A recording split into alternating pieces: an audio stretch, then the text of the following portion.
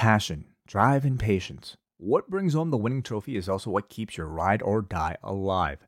eBay Motors is everything you need to maintain your vehicle and level it up to peak performance. From superchargers, roof racks, exhaust kits, LED lights, and more, whether you're into speed, power, or style, eBay Motors has you covered. With over 122 million parts for your number one ride or die, you'll always find exactly what you're looking for. And with eBay Guaranteed Fit, your part is guaranteed to fit your ride every time or your money back. Because with eBay Motors, you're burning rubber, not cash. With all the parts you need at the prices you want, it's easy to turn your car into the MVP and bring home that win. Keep your ride or die alive at ebaymotors.com. Eligible items only. Exclusions apply.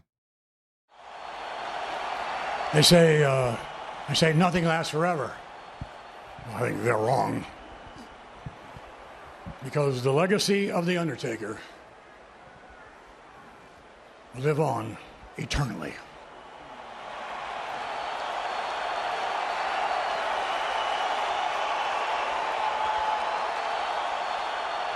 So now I give you the dead man, the phenom. Ladies and gentlemen, The Undertaker.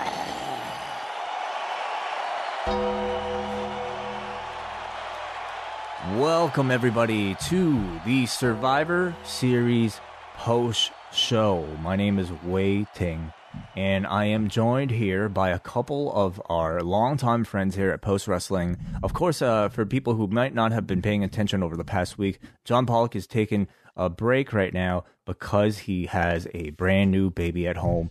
Evie Flora Pollock is resting at home. The entire family, I'm sure, watching Survivor Series, bidding farewell to The Undertaker. So in John's place, we brought out Mike Murray. Mike Murray, how are you doing? I'm doing great. Hi, everybody. How's it going? Congratulations to John if he's going to listen to this, because I haven't spoken to him since the big announcement. And joining Mike Murray, another longtime friend of the show and a longtime friend of Mike Murray's as well, W.H. Park, live from Toronto this time. What's going on, W.H.? Not much, Way. I can't believe I'm still awake after watching that show. But, by the way, I should say congratulations to John and his family. I did actually speak to him privately, like on the DMs. He seems he's doing fine, but maybe just a little busy. But congratulations to him and his family. And I'm very happy to be on here with you and Mike. Well, yeah, I wonder how happy you're going to be for the rest of the show, because this one is really unusual. First of all, let me just say how this came together. Mike, you actually, you're really nice and volunteering to help out, knowing that John was going to take some time off. And, I know you keep up, at least, Mike, with WWE from time to time anyway. Yep. Now, WH, I can't really say the same for you. What has been your main roster consumption since January when we last spoke to you about it? Listening to Rewind to Raw and Rewind to SmackDown, and that's about it. Otherwise, I do not watch WWE main roster because I think it's absolute fucking shit. Well, I'd be really curious to know your take for this one, because I think there are a lot of people who, for whatever reason, might feel the same way as you. So, obviously I watch it all in depth pretty much every single week, more in depth than probably, 99% of the population. Mike, maybe a little bit more casual. WH, completely maybe unaware, other than maybe hearing the conversations online. So we're going to have slightly three different takes about this show. Going into this show, how much perhaps of the lead-up programming have either of you paid attention to? Mike?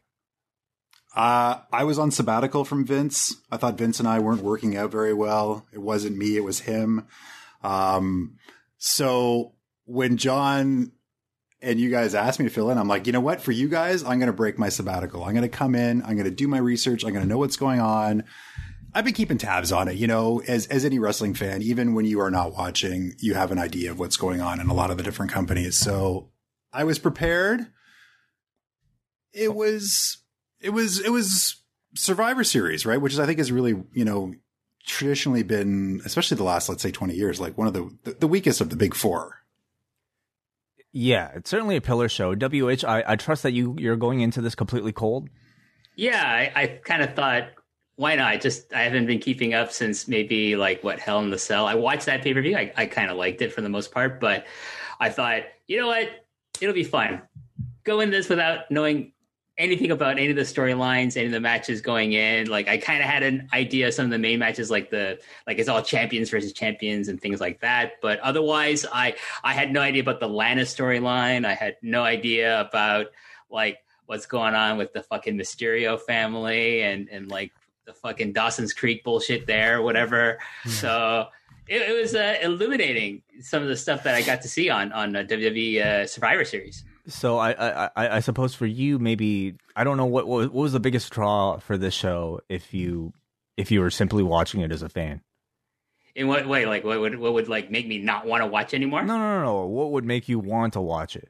Was there anything that would have made you decide to do that? Honestly, I do actually like the women's division. I do think like the Bayley Sasha stuff in the last month or so has been really good. I think the best thing I saw tonight was the Asuka versus Sasha match, and I kind of like some of the stories that were happening in the women's Survivor Series match a lot more than the men's Survivor Series match. I thought that was fucking dull. Like it was like watching paint dry almost, and like all these goofy guys. Okay, let's save it. Let's save the material for the actual review. Mike, were you excited about this like Undertaker thing? You know, was that any sort of hook for you? I mean, I was wanting to see what was going to happen. I'm not sure I believe any of it. And then at the end, I was kind of, we'll get to it. We'll get to it. We'll get to it. I mean, I was interested in the Drew versus Roman match going into it. I'd like to see how they were going to pull it off. And again, we'll get to that as well.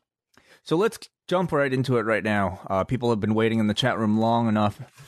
We start off here on the kickoff. Did you guys watch the kickoff? And it's okay if you didn't. Okay. I watched the tail end of the Battle Royal. Gotcha. Okay, well, let's just go through some of the highlights of the kickoff itself. We have Kayla in the backstage area with Paul Heyman. Kayla wants to know if Heyman wants to retract an earlier statement he made that Drew McIntyre is merely a title holder and not a real champion like Roman. Heyman wants to double down on the statement. He says Roman is the champion.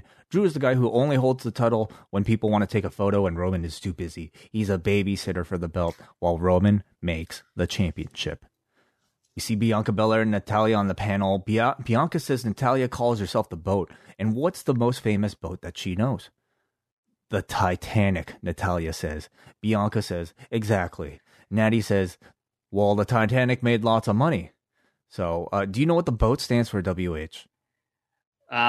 No, but please enlighten me. The best of all time. Okay, sure. Okay. Sami Zayn shows up. He's about to go off on the U.S. He's been doing some great work, I have to say, on Twitter. Basically kind of like running this feud entirely by himself against Bobby Lashley, really just using it as an excuse to criticize the United States because, of course, he is the Intercontinental Champion, about to face the U.S. Champion tonight. He's about to go off on the U.S. here at this panel, but JBL, of course, is there. And JBL asks, do you have something against the U.S.? Sammy preferred not to get into it because they had to rush to get to a commercial break. But boy, would I've loved a political debate between JBL and Sami Zayn on this kickoff. R-Truth is in the back. He's made his own tribute to the 30th anniversary of the superstar that we're celebrating tonight. And then we see a video tribute to the Gobbledygooker who made his debut 30 years ago on Survivor Series. He brings the Gobbledygooker out. As Akira Tozawa shows up, there's a big scuffle, and the Gobbledygooker ends up being the 24/7 champion on the kickoff here. No, any analysis about our first match? No, I laughed. It was complete fucking stupidity. I mean, sure, Mike laughed. Mike laughs at a lot of things, just so people know that. But you know, I've gotten soft in my old age. I thought it was funny. Okay, the guy bringing back the Gobbledygooker. It was I think your mustache is funny, but you know, I told you that yesterday. Alrighty. Our dual brand battle royal consisted of Murphy, Rey Mysterio, Dominic, Miz, Morrison, Ricochet, Cedric, Apollo, Ziggler, Elias, Kalisto, Cedric, Shinsuke Nakamura, Humberto Carrillo, Robert Roode, Shelton Benjamin, Angel Garza, Jeff Hardy, and Chad Gable. Throughout the match, there's a big spotlight put on Dominic here. He first eliminates John Morrison, then he eliminates Dolph Ziggler, and one by one, everybody is gone. Our final four consists of Miz, Jeff Hardy, Chad Gable, and Dominic, as Gable eliminates Hardy.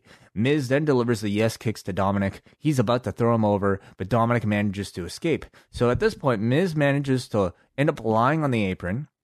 He rolls back in, but Dominic meets him with a baseball slide that sends him out. Dominic ends up eliminating Gable after a 619. Dominic thinks he's won. He starts celebrating, but the bell doesn't sound.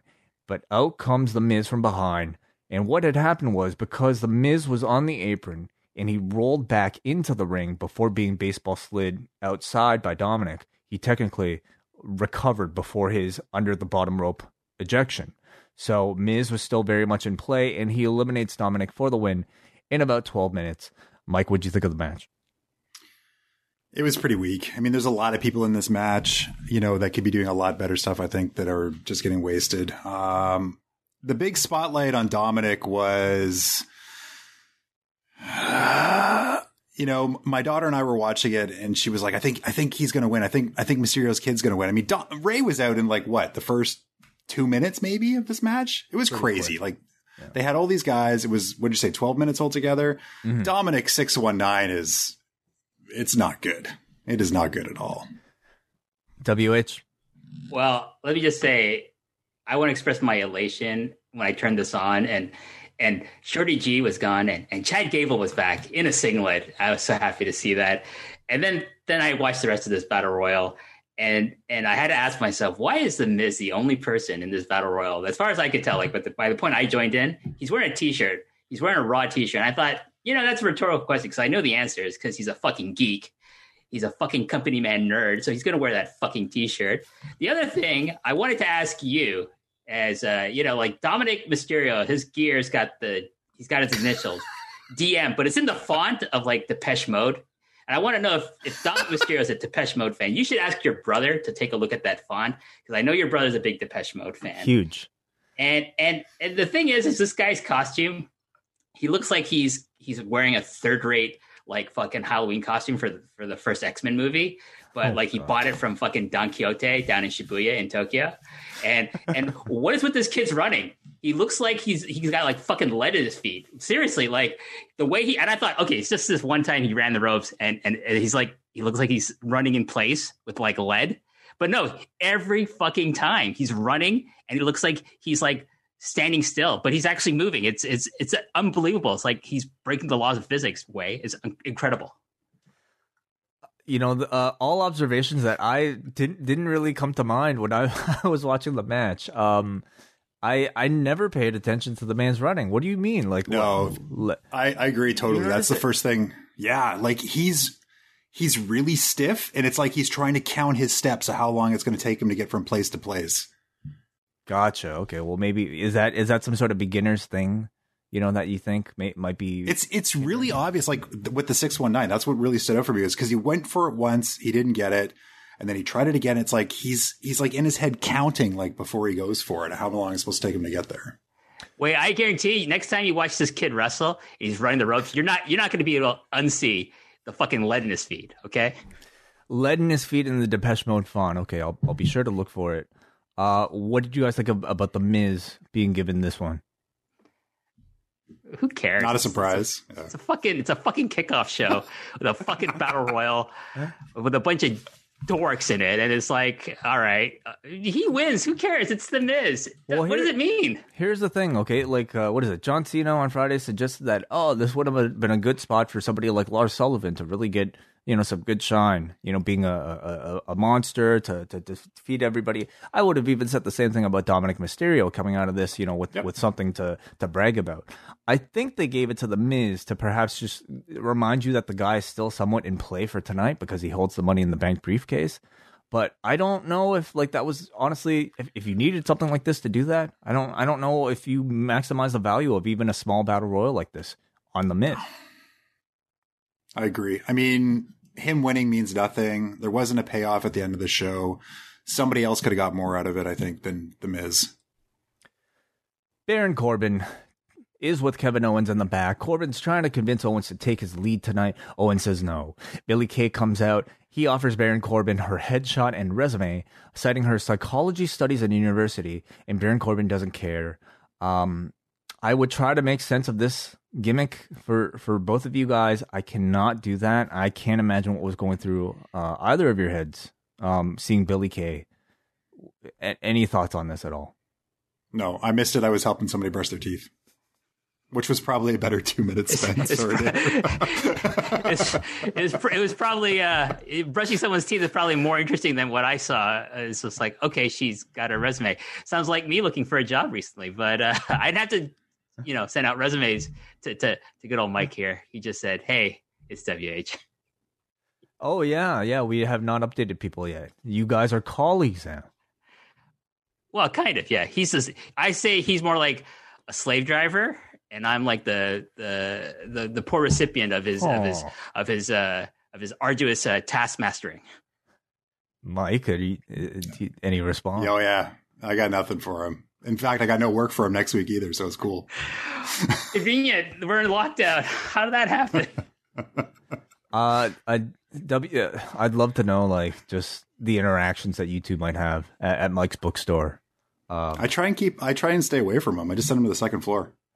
It's true. It's wonderful. I love the second floor. I don't deal with all the crazy people on the first floor. We go to the start of the pay-per-view itself with a men's Survivor Series match. And on Team Raw, we've got AJ Styles, Riddle, Strowman, Keith Lee, Sheamus take it on Team SmackDown, consisting of Jey Uso, Kevin Owens, King Corbin, Seth Rollins, and Otis. Keith Lee walks out to his new music, which I later learned is sort of a remix of his old theme from the Independents called Ground Zero. What did you think of the song? I mean, I don't even know if you guys would have that much of a basis of comparison, but did you pay attention even to this new music? I wasn't sure if this was the new music that everyone was complaining about from like 2 months ago. No. Or this was the new theme, right? Yeah. So, because I didn't find it that bad. I mean, it's not as good as I think the NXT theme, but... Mm-hmm. Yeah. I agreed. Not as good as the CFO song, but I mean, infinitely better than the generic song he was using. Okay. Sorry, WH, of course. Your thoughts? No, I just thought, it's like a song. I don't know. I didn't think it was anything special. Sorry. Oh, man. AJ Styles proclaims himself the captain of the team, but he's cut off by Riddle, who walks out, of course. On commentary for the night, we have Cole, Graves, Joe, and then they would switch off, one by one with the various members of the SmackDown team with Byron and Tom Phillips. They jump in later as well.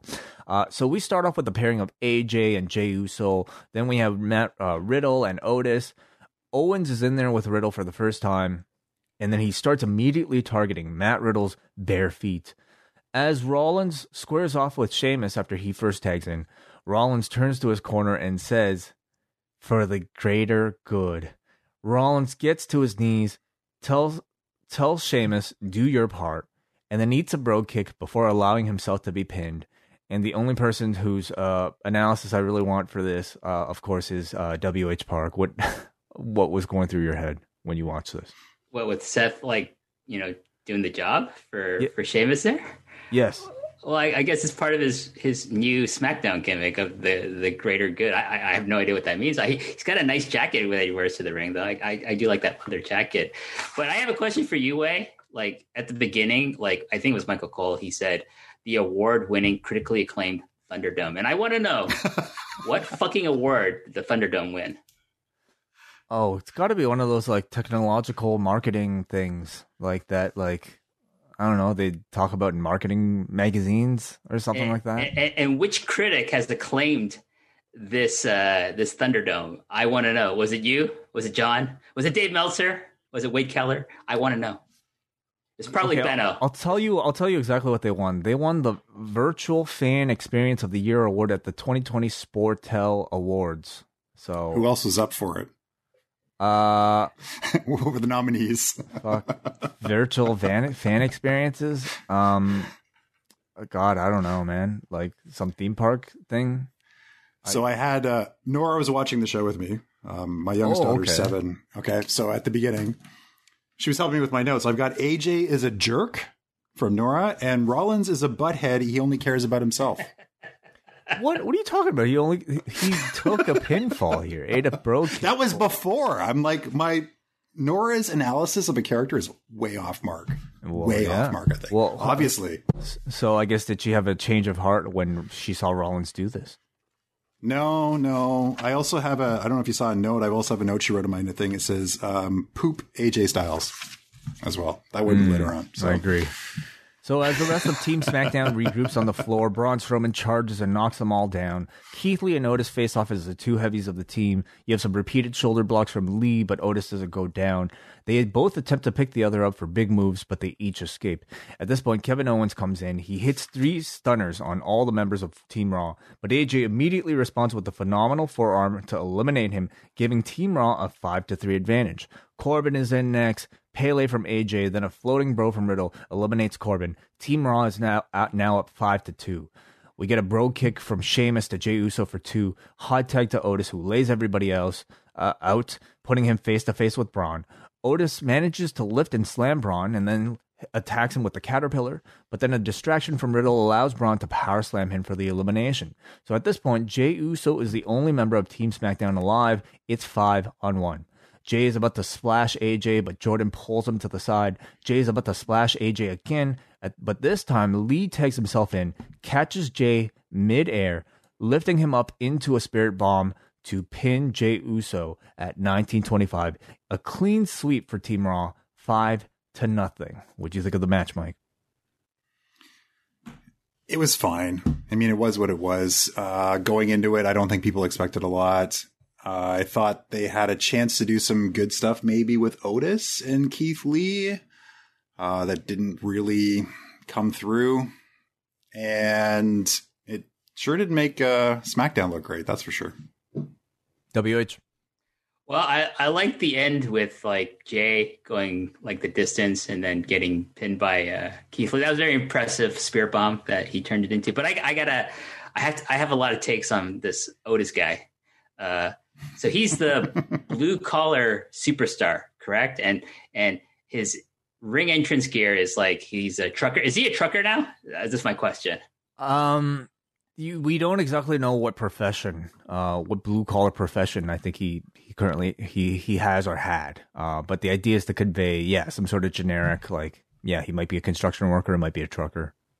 So at some point he starts gesticulating like his hips, and I just thought this is the grossest thing I've seen in a long time, and I just wanted my TV to stop because it was gross. And Otis is just baffles me because he's not very good. He does the Caterpillar, which is stupid.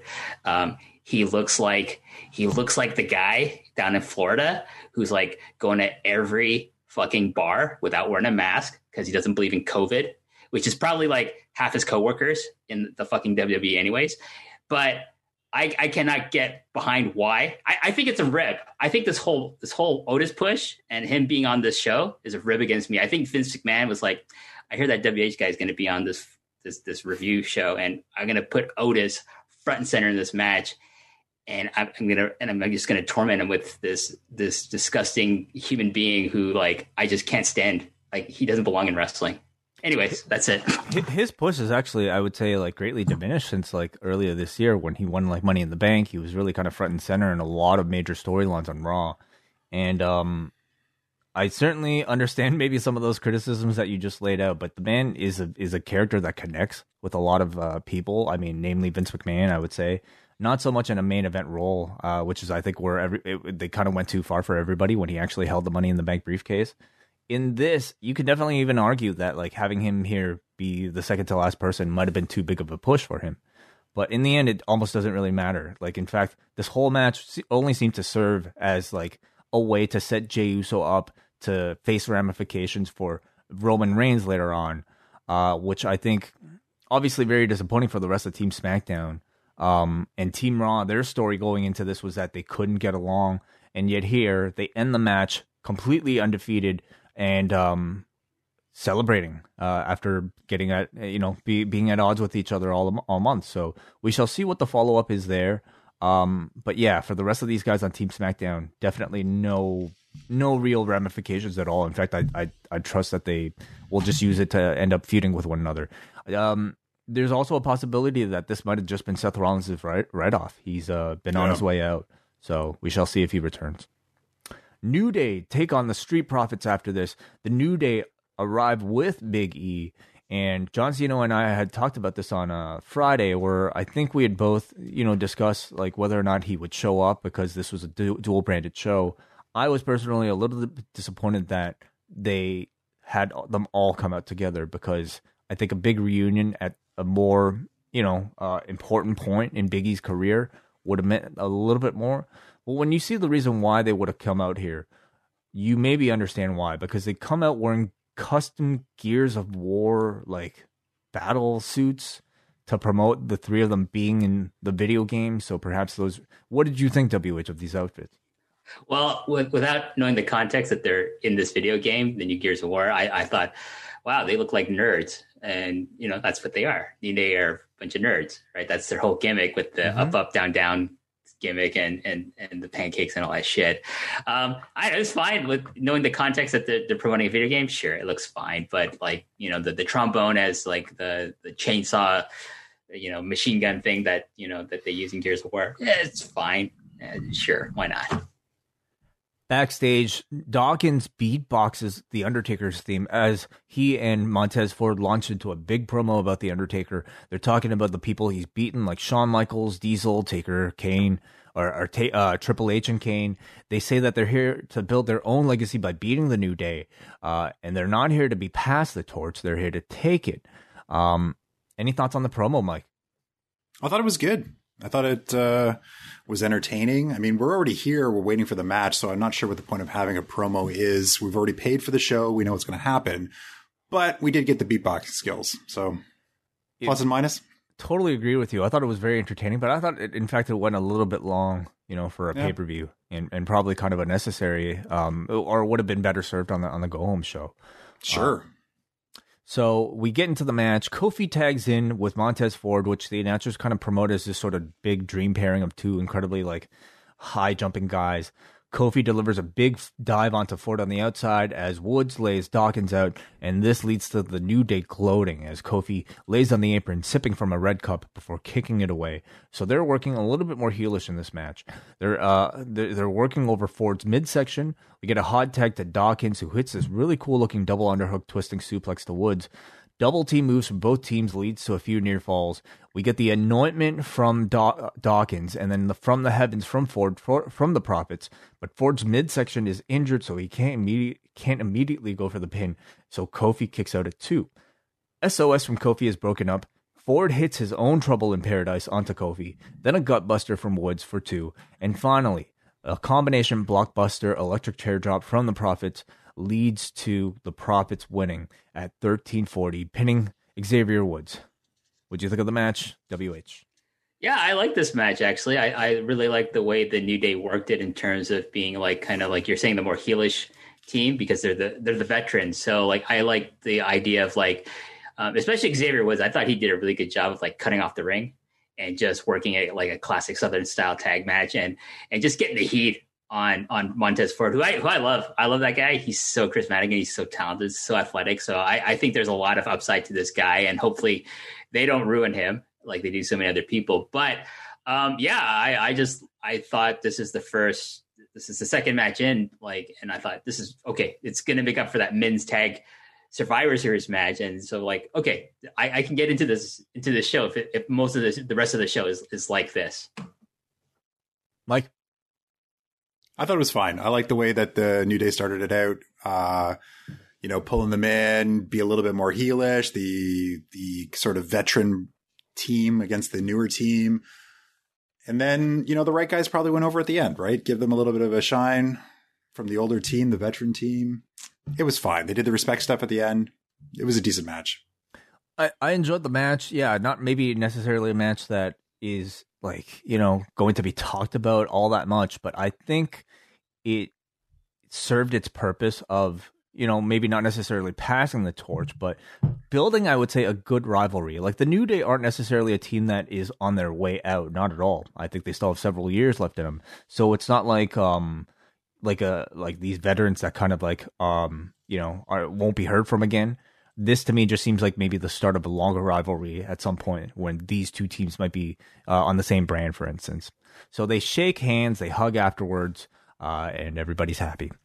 Sami Zayn takes on Bobby Lashley up next, and all three members of the Hurt Business surround the ring, joining Bobby Lashley. Lashley dominates Sami. Sami continually wants to leave the match, but the rest of the Hurt Business prevent him from doing so. Lashley hits a delayed vertical suplex to Sami Zayn, and as Sami tries to retreat to the ropes, he begins complaining to the referee about vertigo, which I don't know if this would have clicked with like either of you, but this was a callback to their first feud when Sami complained about suffering vertigo as a result of a delayed vertical suplex, which led to him basically kind of cowering and not entering a match in Saudi Arabia. He did not show up for that match because he complained about vertigo. So kind of amusing here. It's glad they explained it to us so we knew what they were talking about. Sami attempts to this time it's of course again a ruse, and Sami tries to take advantage, but Lashley quickly stops it, regaining control. Sami finally gets the advantage by sending Lashley into the post. He tries to remove a turnbuckle pad, but Shelton stops him. Sami again attempts to retreat, but he falls over MVP's shoe and then immediately tries to complain about MVP interfering to try to get himself DQ'd or to try to get himself a win through DQ. The referee does not listen to him, so MVP throws Sami back into the ring, right into the Hurt Lock from Lashley for the win at 7 minutes, 50 seconds. It was a total destruction of Sami Zayn, though, of course, that is the character. He gets destroyed and he complains about it. And his out at the end of this match is that he is complaining that he was tripped by MVP intentionally and that he is deserving of a DQ victory. What do you think of the match, Mike? I think it was fine for what it was. That character, this sort of kind of match we've seen for years in WWF and WWE. It was kind of odd seeing, sort of a 4-on-1 of faces sort of beating down on like the cowardly heel. But even though I gotta give it a thumb. Even though like the Hurt Business themselves are typically heels, I think they definitely still are heels on Raw. But in this match, Sami was definitely more of the heel. Although they were both heels. What did you think, WH? Yeah, I didn't like this match very much. I thought it was actually incredibly dull because I don't think Bobby Lashley has very good chemistry with Sami Zayn, and vice versa. Was this a match where they could have even displayed it, though? I mean, it was really just a one-sided destruction, wasn't it? Yeah, well, I don't see what the point is with Sami Zayn, because I think that guy is so super talented, and he's just wasted in this kind of a role. Like, I don't mind if he was like him being a heel or anything like that, or even like the cowardly heel, but I do think the way it's done is to purposely make him look bad, because I really feel like my theory is that they really don't like him in the WWE, and they just keep him around so he doesn't go to AEW, because he'd get a contract like as soon as he leaves the WWE, he's going to go to AEW. But I disagree. I think Vince loves the guy. I think he gets a real kick out of it. Maybe, yeah, sure. Maybe some of it is because he loves to see him like somewhat get embarrassed. But I think he if he didn't entertain Vince McMahon, I don't think he'd be holding a title. Like, but in a situation like this, I'll tell you, like, I don't know if, like you said, you saw, what is it, the last pay-per-view, right? Did you see the ladder match that he was involved in? No. He was in a ladder match with AJ and Jeff Hardy, and he was like, he had an incredibly clever spot in it where he chained handcuffed Jeff Hardy's earring to the ladder and somehow won the match via like those sort of shenanigans. And that to me is like this character of Sami Zayn at his best. He's incredibly cowardly. He's a conspiracy theorist who bullshits a lot. But in the end, he's still smart and wise. And you got none of that in this match, unfortunately. It was just kind of him getting destroyed. And I got to say, this U.S. title belt, this new design is god-awful gaudy. And it's like, it boggles my mind because, like, I think the new IC title looks actually pretty good. Mm-hmm. And the same company that has this as one of their championship belts has this monstrosity of, like, like, Trumpism. That's what that belt's like. It's like that's like a MAGA belt, but it's not. Thankfully, it's not worn by a MAGA. I hope Bobby Lashley's not a MAGA. But anyways, we don't know. We don't know. Anyways, But anyways, it's a god awful ugly belt, and maybe the ugliest belt in that company. Okay. Do you agree, Mike? No, the 24/7 is worse. No, that's not a real belt. Jay and Jimmy Uso are standing outside Roman Reigns' office. Roman says he doesn't care if it was a one-on-one. Jay has no excuse for losing. He tells Jimmy to leave and then tells Jay that he lost because his team doesn't respect him. And if they don't respect him, then they don't respect their family. And if they don't respect their family, then he doesn't have a place at the table. He says he doesn't have time for losers and tells Jay to get out of here. Asuka versus Sasha Banks. There's some nice chain wrestling to start from these two early on, with Sasha rolling into arm bars, to short arm scissors, to the bank statement. Sasha opens the ropes for Asuka, who sends her to the floor with a hip attack, before leading to Asuka opening the ropes for Sasha in return. Asuka takes control with some big kicks. They fight to the floor. Sasha attempts a Meteora from the barricade, but Asuka blocks it with her own codebreaker.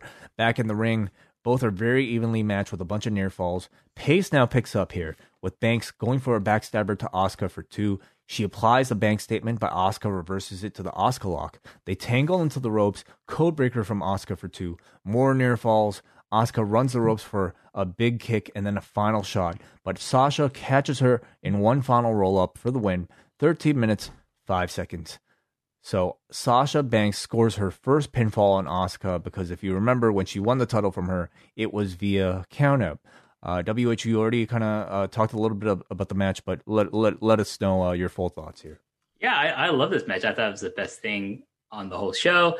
I'm a big fan of Sasha Banks, and I think her recent run has been really great. And she was awesome, by the way, in The Mandalorian. If you haven't seen her episode, go check it out. It's really good. Mm-hmm.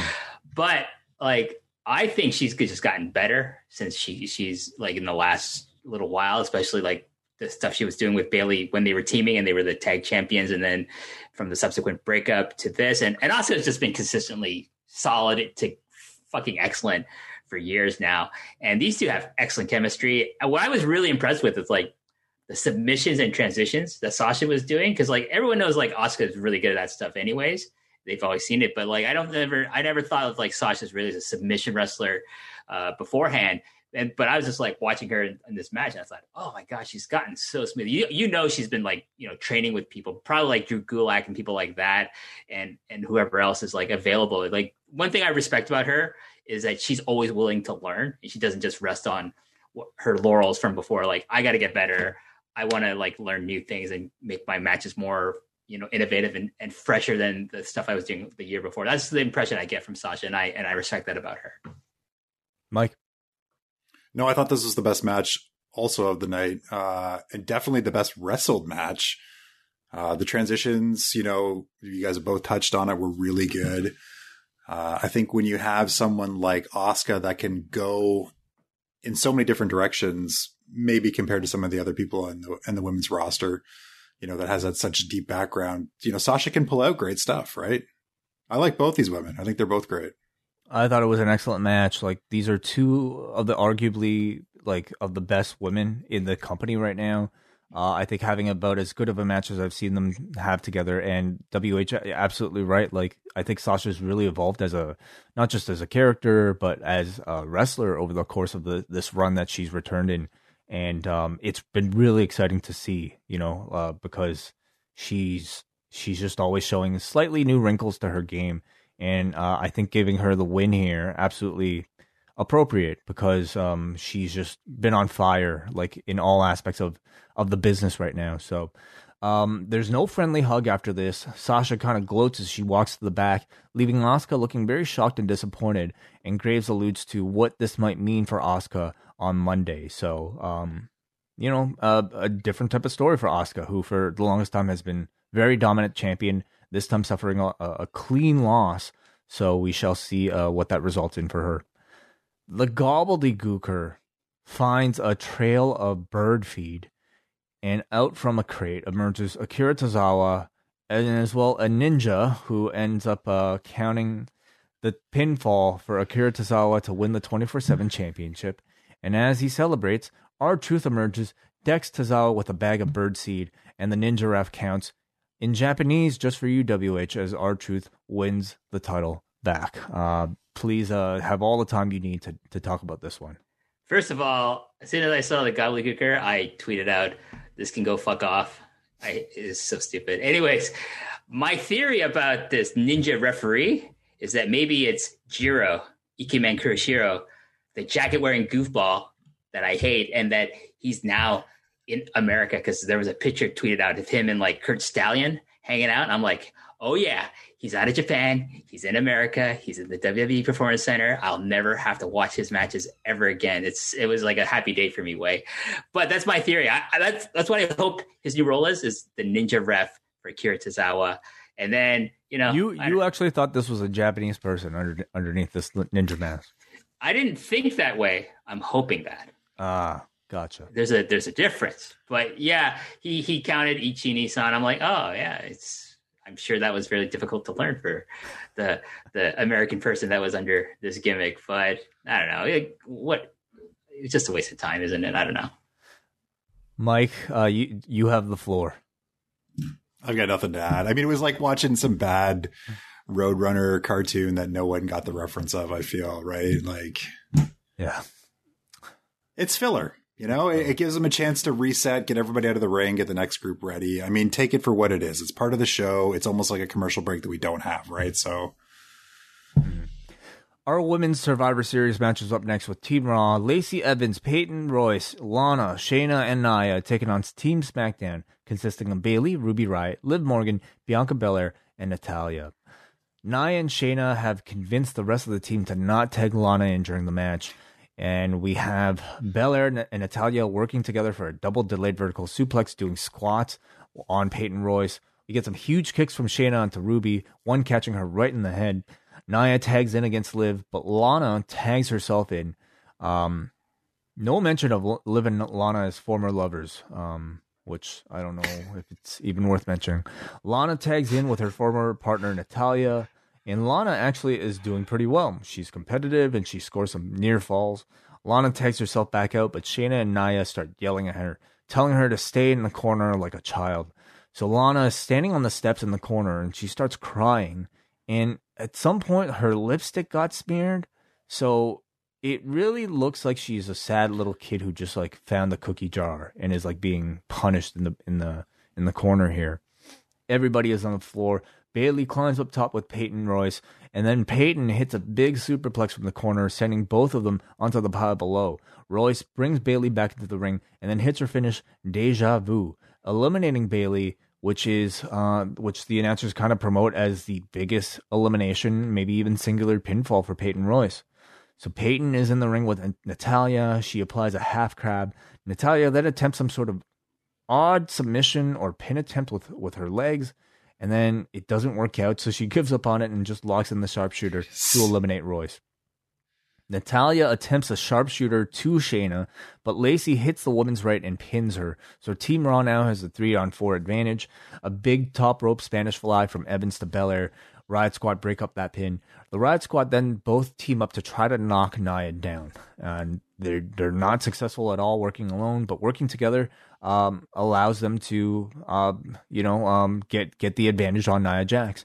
Shayna locks in the Kirifuda clutch on Riot, but Riot has Shayna pinned, and the ref misses the cover. And while she's in the clutch, Riot actually passes out, so Shayna pins her for the elimination. Team Raw is up now 4-2. Liv hits a crucifix bomb onto Lacey, but it's a little odd as they delay the announcement, and instead they focus on Shayna and Nia admonishing Lana in the corner. So Liv pins Lacey. Liv is now in with Lana as Nia ends a barrage of strikes from Liv with the Samoan drop. Bianca Belair is now all alone against Shayna, Nia, and Lana. Belair, I thought, just looked amazing here. She did some flips, some kip-ups. She, to me, looked like a video game here against Nia Jax. Baszler locks in the clutch to Belair as Belair struggles and fights to get to her feet. She passes out as she falls into the ropes. Shayna refuses to release the hold, and Shayna is DQ'd.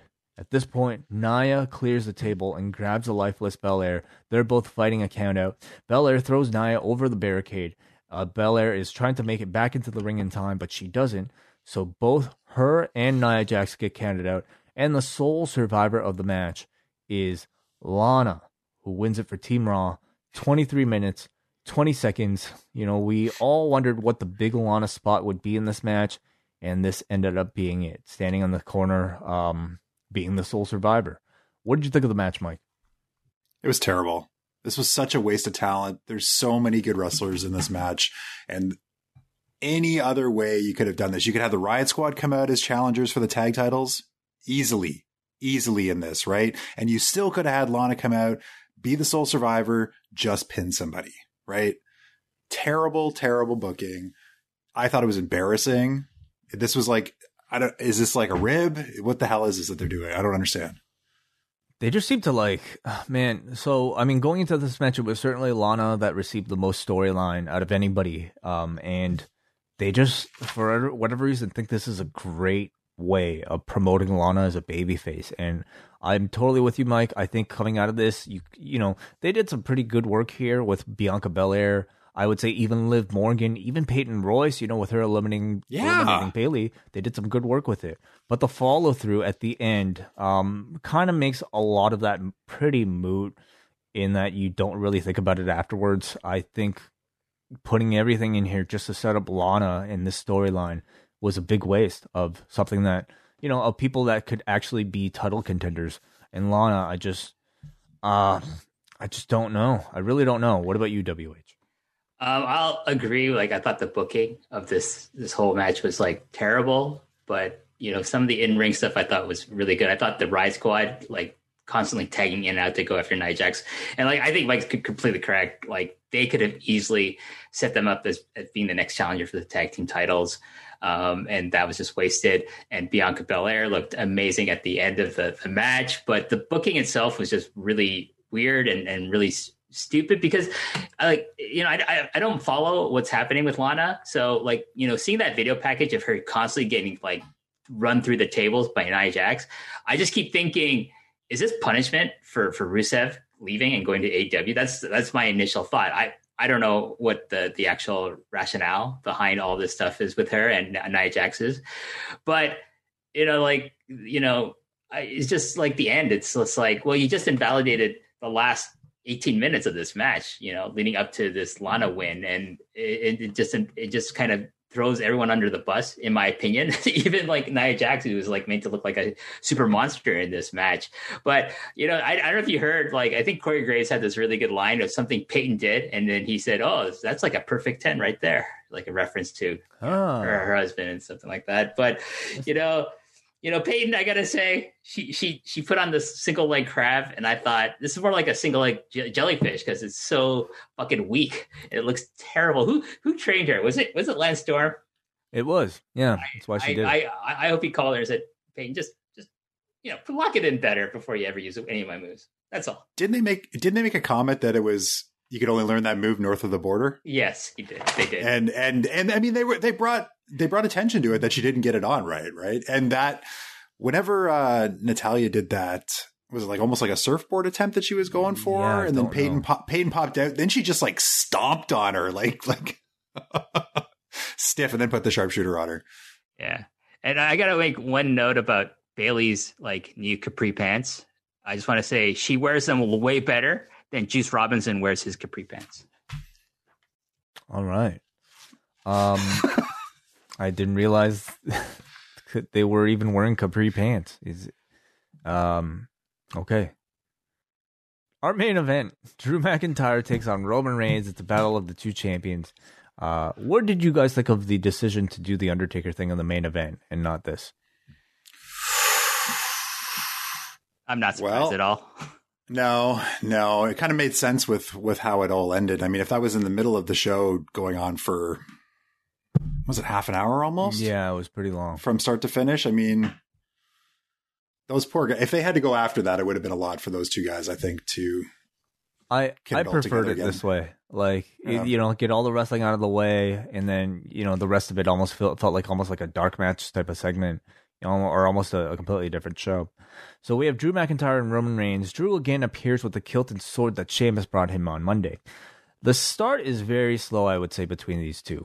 Early on, Drew even injures a right hand. Roman controls him with chin locks and short elbows. It's a very slow controlling pace from Roman, who at this point is almost wrestling more like Randy Orton than his, old babyface self. Drew finally fights back. Roman sets up a Superman punch. Drew meets him with the spinebuster for 2. Roman says, "You're always going to be number 2," as he receives a Glasgow kiss from McIntyre. Spear from Reigns is countered with a Future Shock DDT from Drew for 2. Drew sets up a Claymore, but instead eats a Superman punch. A spear from Roman is again countered with a rolling Kimura from McIntyre. So McIntyre just has repeated counters to the spear from Roman. On the floor, McIntyre runs at Reigns, who catches him with the Samoan drop on the announce table. It doesn't break the first time, so he just does it one more time, and it breaks the second time. Back in the ring, another spear through a barricade. Roman spears Drew through a barricade, and then back in the ring, Drew kicks out at 2. Drew goes for a Claymore, but Reigns counters with the spear. Drew kicks out again. Roman looks at Joe and says, Samoa Joe, that is, and says, "You've seen this before." He prepares another spear, but this time it's again met with a Claymore, sending Roman to the referee, who falls to the outside. Jey Uso at this point runs in. Drew sends him back out. Roman hits a low blow. Jey hits a super kick. Roman then hits a Superman punch, and then a guillotine. With the new referee back into the ring, Drew McIntyre passes out as Roman Reigns wins. Roman Reigns wins at 24 minutes and 50 seconds. What do you think of the match, WH? Yeah, I thought the last half of it was pretty good, but everything before that was kind of dull because Drew McIntyre is dull as shit. And this is the first time I've seen this new kilt and sword gimmick, and I was howling. It's so fucking stupid. What the fuck is he doing? He's inserting it into the stage. Is he unlocking the power of Grayskull or something? I don't know what the fuck he's doing. It's like it's the opposite of Excalibur, where you draw Excalibur out of the stone to become the King of England. He's inserting it to become like the number 2 guy in the WWE after Roman, because that's exactly what he is. He's number 2. Roman is the top guy in that company, as rightfully he should be. And Drew is just a sad number 2 who just bores me to tears. He's the new Randy Orton. Like, I find Randy Orton to be completely dull, and I find Drew McIntyre to can be completely dull. Even this new sword gimmick, it makes me laugh, but I hate to call it a real gimmick. I mean, it's certainly him coming out with it, but it's also long-term build for the Sheamus storyline, because that's how he won the title supposedly on Monday, was with this added motivation of like his family kilt and family sword that Sheamus imported all the way from Scotland on Monday. So I think that's why they're doing it. Now, is there any? But wait, Sheamus is Irish, right? Sheamus is Irish, yeah, but I mean, they know each other. I guess they know people. Wouldn't it make sense to get another Scottish wrestler to do this storyline with him? Well, like who? No, they know each other's mother or something, isn't it? I don't know. I don't know. But it's like, why would the Irish guy know people in Scotland? I don't know. I'm sure that happens. I'm sure that's not that unusual. But the idea is that they used to tag team together. Like, that's what they're trying to convey in the story. Is that like they used to be in the same scene. And I think to like a casual North American fan, it's like, it's all the same. Like, or at least it's similar enough that like they could get away with it, Mike, what do you think of the match? I thought the match was decent. It went a little long. I liked how they measured themselves at the beginning. The finish was good to try and get out of it, right? And making something set up for later on, whenever that day is. Yeah. The sword is dumb. The gauntlets are dumb. I hate to break it to you. Sorry. Hey, I'm not going to say it's the best thing ever. Okay, it's not incredible, but I like it. I like the fact that it's leading up to the Sheamus thing. It's simply to me a reminder of that. I thought the match was like definitely lived up to the hype of a big match, but I found it very slow starting. And depending on your interest and hype in this match, I think that'll your interest will vary. For me, it got a little too boring. The Randy Orton type of boring, which isn't always a good thing. I will say I thought I was very pleased by the fact that they actually gave us a finish for this one, despite, of course, it was a heel cheating to win, but it was a pinfall on Drew McIntyre nonetheless, which I thought was, somewhat bold of them actually to do. But of course, this might also set up the stage for some future revenge from Drew McIntyre against Roman Reigns. They also did not resort at all to the Miz and the Money in the Bank cash-in, which I was also pretty happy to see. So after the match, Jay meets Roman back up at the top of the ramp. Roman gives him a big hug and then welcomes him back to the family. Finally, our real main event, is The Undertaker's farewell. This was well past the 3-hour mark of the pay-per-view. We start off here with Mike Rome introducing a bunch of people. Shane McMahon's here. The Big Show is here. JBL, Jeff Hardy, who comes up with the Taker logo painted on his face, Mick Foley, and then the members of BSK, the Bone Street Crew, which Cole actually identifies them by. We have the Godfather. We have both members of the Godwins, including a brand new Godwins Titantron. Savio Vega's here. Rikishi is here. And then we have more legends in Kevin Nash, Booker T, Shawn Michaels, Ric Flair, and finally, the mayor of Knox County himself, Kane, in full Kane gear. They play a video music showing highlights of his career set to Now That We're Dead by Metallica, featuring a number of clips from other legends speaking about him, including John Cena, Austin, Shawn, and Triple H. We're back in the ring, and for some reason, like, I thought in my head, like, all these legends were all going to say something about Taker. Like, this was some sort of, like, this is your life type of thing. But the legends are all gone all of a sudden at this point. And instead, it's Vince McMahon who is alone in the ring. Vince says after 30 years, after all the injuries he's endured while entertaining this global audience from the WWF to now the WWE, tonight marks the end of a storied career that will never be duplicated.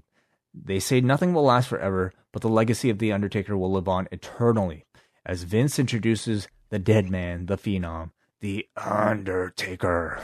Lights go out, his logo appears on the screen with electric bolts running through it, and then we get this, like, chiptune remix of the It's Undertaker. Like Super Nintendo theme. Yeah. I think it was supposed to represent, like, the way electricity sounds. Like, it sounded buzzy. Was that the idea? It sounded like they had a few times where there was a little bit of technical difficulties in this entrance, I thought. But yeah, it was interesting. So Taker comes out. He's in full gear, of course, and this is a full entrance. They've even got fire shooting up through the stands in the Thunderdome. He stands at the steps as he levitates up on the apron on some sort of platform, which I thought looked kind of cool. We hear the can chants of Undertaker, along with the rest of this artificial crowd noise. Taker grabs the mic and he says, "For 30 years, I've made that slow walk to this ring and have laid people to rest time and time again, and now my time has come." They pipe in more "Thank You, Taker" chants, and Taker's last words of his storied career are, "My time has come to let The Undertaker rest in peace." And as he says peace, they try to match it with, like, canned audio of the crowd also yelling peace. But for some reason, like, I don't know if, like, dude hit it twice, but, like, it says, like, it's like the crowd's like peace, and then it just cuts off. Like, so I don't know what happened there. It was super weird. Taker does his pose as a hologram of Paul Bearer appears holding an urn on the Titantron. Taker then stands in the ring with the spotlight as the gong sounds 10 times. And then he does a slow walk back up the ramp, lifts his fist up for a big pyro display. And that's it. So, unfortunately, no other speeches from anybody else who made appearances. All the speeches, I suppose, took place in private last night at the hotel bar. And instead, we just had Vince McMahon and then Taker basically cutting a Taker promo. So, Mike, what'd you think of that?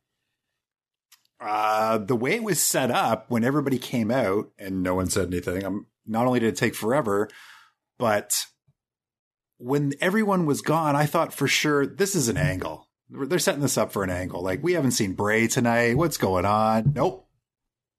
All in character, all kayfabe. That was it. I was disappointed. Mike? Or WH, I mean? Well, like, all the legends coming out, like, before Undertaker comes out, before Vince McMahon comes out, it's like the anti-Chekhov's gun, like the whole notion that you have a gun in a play. That gun's going to be, factoring into the story later on. Okay, I thought they're going to do something with these guys. So why drag them all out down from the back into the ring? and they did nothing with them. And I was just like, why did we just waste 15 minutes on these entrances and there's nothing to it? And then the Undertaker just comes out, and I suppose the highlight was really the video package. It's always nice to see someone's career, 30 years too. It's pretty impressive. But at the end of the day, I was just like, God, when's this going to be over? Because I was just bored out of my mind. I'm not a huge Undertaker fan. There are points of his career that I like a lot, but I've never been someone who's been a super fan of the Undertaker. Thought, oh my God, he's such a legend. He's the epitome of what I love about the WWF, WWE. He's never been that for me. So for me, I was just waiting for this to be over, to be honest with you. Part of me really wonders what the, because we've seen them do these sort of farewell, this is your life type of retirement things. And some of them we have taken place in the dark segments. Sometimes they've taken place in live segments, and they would typically have people coming out to speak. Most recently they did the Triple H, what is it, 30 years? Was that what that was? Or 25 years Triple H celebration? And I mean, even for that, they had people give speeches, they had Road Dogg and Vince even. Here, it was I imagine they might have kind of struggled with the idea of how do we have genuine speeches from people talking about this guy when we have somebody who plays such a cartoonish character, how do you go from Phineas Godwin talking about, hey, remember all those times on the road we had? Oh man, you're so great, to supposedly a zombie coming out to say goodbye in character. I wonder if there was anything there, and if so, I feel like there would have been a better way of doing it. I mean, even in the video package, you had Austin, you had Taker, there were even Vince saying what he said. I think for me, the appeal of these sort of goodbye segment is genuine emotion. Genuine emotion from people who truly knew this guy for years, for all the people that spent so much time with The Undertaker. And you had all the setup here of guys like Shawn or Triple H or whoever just being able to say out loud their final words to this person, at least on screen. And we didn't get any of it. And instead, we didn't even really get a heartfelt message from The Undertaker.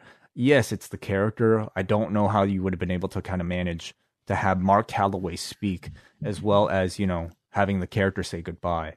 But by the end, I just felt it felt very scripted, understandably so, because it's a scripted character, but not satisfying enough on sort of that authenticity level. You're exactly right. I mean, we've had Mark Calloway speaking on the Austin podcast. We've had Mark Calloway all over, but he's been on it before. We've had Mark Calloway all over social media these days, right? He's Mark Calloway now. This is what we know. He's kind of stepped back and taken away the mystique. And The Last Ride, I mean, that was a big hit. I'm sure tons of people watched that show, right? I mean, the one guy that kind of never broke kayfabe has been breaking kayfabe for the last at least year solid, right? And you gave it away for free. If this is really the last time that Mark Calloway is going to be The Undertaker and he walks down that ramp and you got that big entrance, people love that entrance, and people would pay to see it one more time in 6 months or in a year, when we've got vaccines, let's say, when we got big crowds again for events. They would sell tickets. They would sell merch. This was you could have even used this on Raw to pop a rating if you wanted to, I think. But to do it here, I know it's the date. A business decision, though, it seems like it was a waste. WH, you think we've seen the last of The Undertaker? No, I don't think so. I think you still have the Hall of Fame for this guy. I think, to Mike's point, I think, the people want to see that entrance live. They're going to see it. They're going to see it at the Hall of Fame ceremony when they have people allowed to come back into arenas. They're definitely going to have it, at WrestleMania. When they, when he goes into the Hall of Fame, they'll have the separate HOF ceremony, and then they'll have him coming out to WrestleMania to say goodbye in front of a crowd. Why they did this now, I agree with Mike. I don't know why. It seems like a complete waste of, time and energy to have it in front of the Thunderdome. There's no one in the crowd. They piped in chants, "Thank you, Taker." it came off really cheesy, I thought, and because it's very inauthentic, it's very unorganic, and it just kind of plays up the artifice of both like the current WWE product, and I suppose it's kind of symbolic of like the Undertaker himself. Like, yeah, he's a zombie mortician, but he later became a biker guy, and then he became a more zombie again, and who shoots lightning out of his fingers. I suppose that's, if anything, the Undertaker is kind of like the epitome of the kind of like what kind of product the WWE has put on for the last 30 years as well. I feel like they certainly would have felt pressure to do something for this like 30th anniversary thing, right? For the Undertaker, just as a way to hook people to try to order this pay-per-view. And at this point, like the best you could really come up with is this, quote unquote farewell.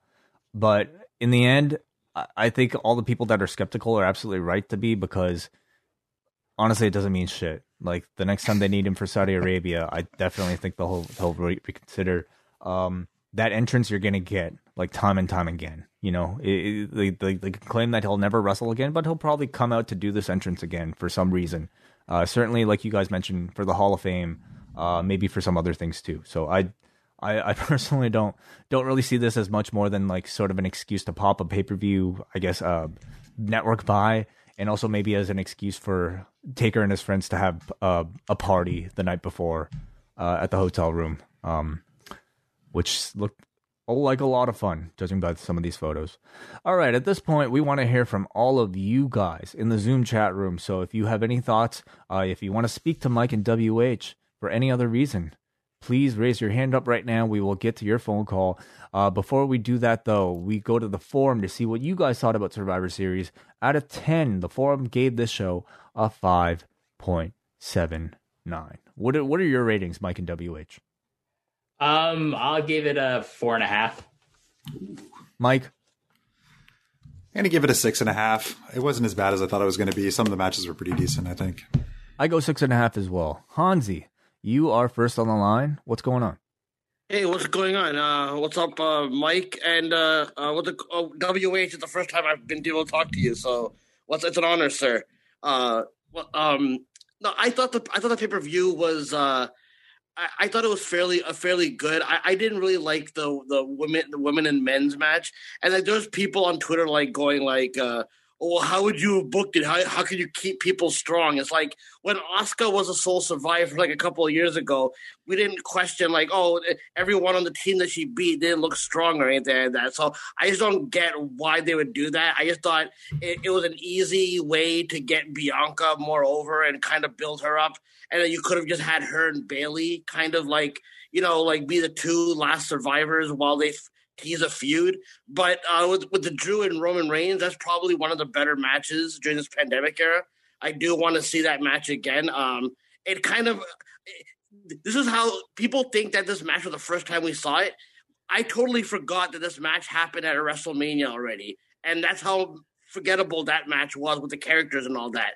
This time it was like way, way better. I thought the intensity was awesome. And the only like Hansi, just to that point, I think I definitely don't even think about it that much that these two have already had that rivalry before too. But I think it just goes to show how reinvented both of them are at this point, and what reinvention does for characters, because they just completely breathe new life into perhaps a match to the point where you don't even remember their first match. No, exactly. That's why initially when they said it was going to be Randy Orton and Roman Reigns, I was curious to where that was going to go, because they're both different characters, even though like WH said it before, like Orton's kind of been boring, but I think this year Orton has kind of upped his game. He's become much more interesting, but I thought it was a good choice between Reigns and Drew. I'll say this with the Undertaker thing before I go. The only thing that I was actually really happy about, because I didn't really care, because I know it's not going to be Undertaker's last farewell or anything like that. I was happy to see Savio Vega and the Godwins again. I'm not going to lie to you guys, but I'll leave you guys with that. Thank you. Guys, great show, by the way. Thank you, Hansi, as always. Thanks, man.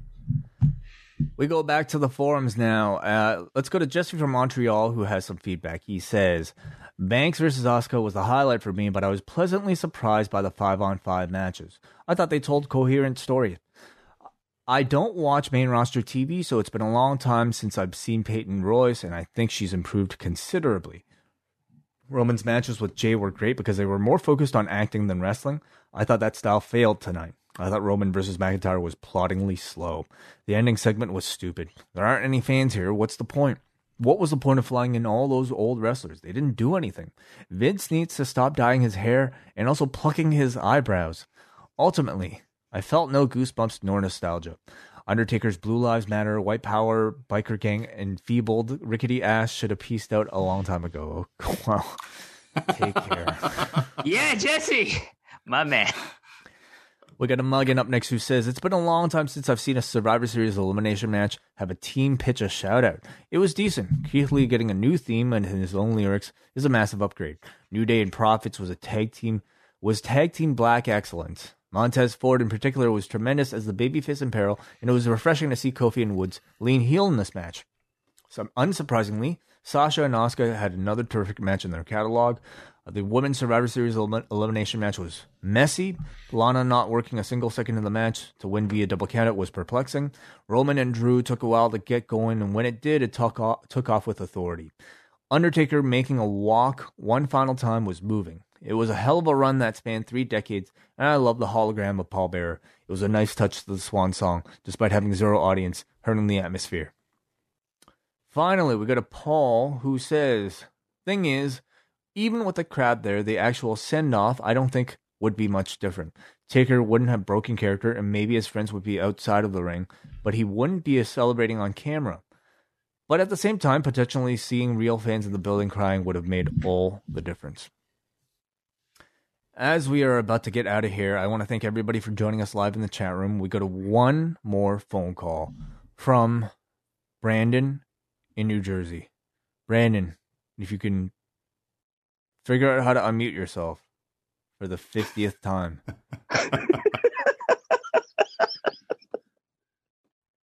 It's an honor and a privilege to Movember's own Mike Murray and WH. Mike, what's going on? Nice jersey, man. You should see WH's mustache. It's pretty impressive. Incredible. Yes, the show is a show that I Did you actually watch it? I caught the Roman match and it was all right. I mean, people bigged it up like it was going to be this epic battle of the two champions, and I watched some of it, and I woke up and it was over, and I saw a Paul Bearer hologram. Brandon, was it as good as like Bob Sapp in fucking Wrestle Circus or what? Nah, man, that Bob Sapp run-in last night was incredible for Fight Circus Part 2, setting up for Part 3. He really busted a nut on John Nutt last night with that left and the right combo. Can you explain this? What's up with this? What is this Fight Circus thing? It's like a hybrid MMA / comedy show in Thailand, and run by. Did you say MMA comedy show? Yeah, essentially, and it's just they have wacky like types of fights. Like I guess they had this regular guy who makes kebabs in Thailand versus two brothers named the two brothers lost. Sounds like the MMA version of GCW. So wait, some guy that makes kebabs beat two brothers. Is that what you're telling me? I see Eric's on here. Eric's got to explain this to me. So, but I didn't know it was. I thought it was on next weekend after Thanksgiving, but apparently it was on last night during they went up against the UFC, which is incredible. But and it might have been the better show actually. You might have remembered the date of Fight Circus if you and Mike weren't like waxing poetically about your fucking jersey collections. It's Captain Giggles himself here. I love it. Yeah, but I thought tonight's show was a show, right? I wasn't the lone survivor. Okay. Well, you might be now. Well, Brandon, what are you going to do? Toronto's going into a second lockdown. What are your plans? Does this interrupt what, you can't go to the mall anymore, the Dufferin Mall or anything like that? Go to Yorkdale. Is Yorkdale? You have to go to the York region, I guess. Outside of Ontario, you can go and do your thing. It's not a total lockdown out there, but I mean, eventually it will, right? I think Nunavut's still open. Might be too cold for my liking. But yeah, that's all I got. I love you guys. Around the corner, All right. But Okay. I love you guys. I'm out of here. We appreciate you as always, Brandon. Glad we can get your voice on with this wonderful roster we have joining us. And I want to thank Mike Murray and of course WH Park for all of your tireless efforts in watching the show and then talking about it for another hour and a half with me. I know you guys kind of alluded to it, but like, what else? What are you guys gonna do like next week? What are we gonna do next week for work? You mean? Yeah, or just for like shits and giggles? We're in life. Yeah, I'm still doing rehab. Still doing physio. Yes. How's that going, right? By the way? It's doing okay. I've eased back into work, right, just in time for the lockdown or lockdown. We're gonna try and get the store kind of just keep people working who want to work. Help anyone that we can. Try and fill out those Christmas wish lists, right? It was packed. You know what? We both were there yesterday, and there was like a lineup like all day to get in on Saturday, right, from 11:30 to 6:30. So for people unaware, Mike runs a bookstore in the city called BMV Books, and right now, I guess a store like yours has to shut down or really just kind of rely on curbside pickup. So if people perhaps wanted to buy a book for somebody on a Christmas, where would they be able to find all that information? You can check us out on Twitter or Instagram at BMV Books Annex. We'll have any shots of photos of what you're looking for. You can message us. It'll have a direct line for shooting us an email if you're looking for something.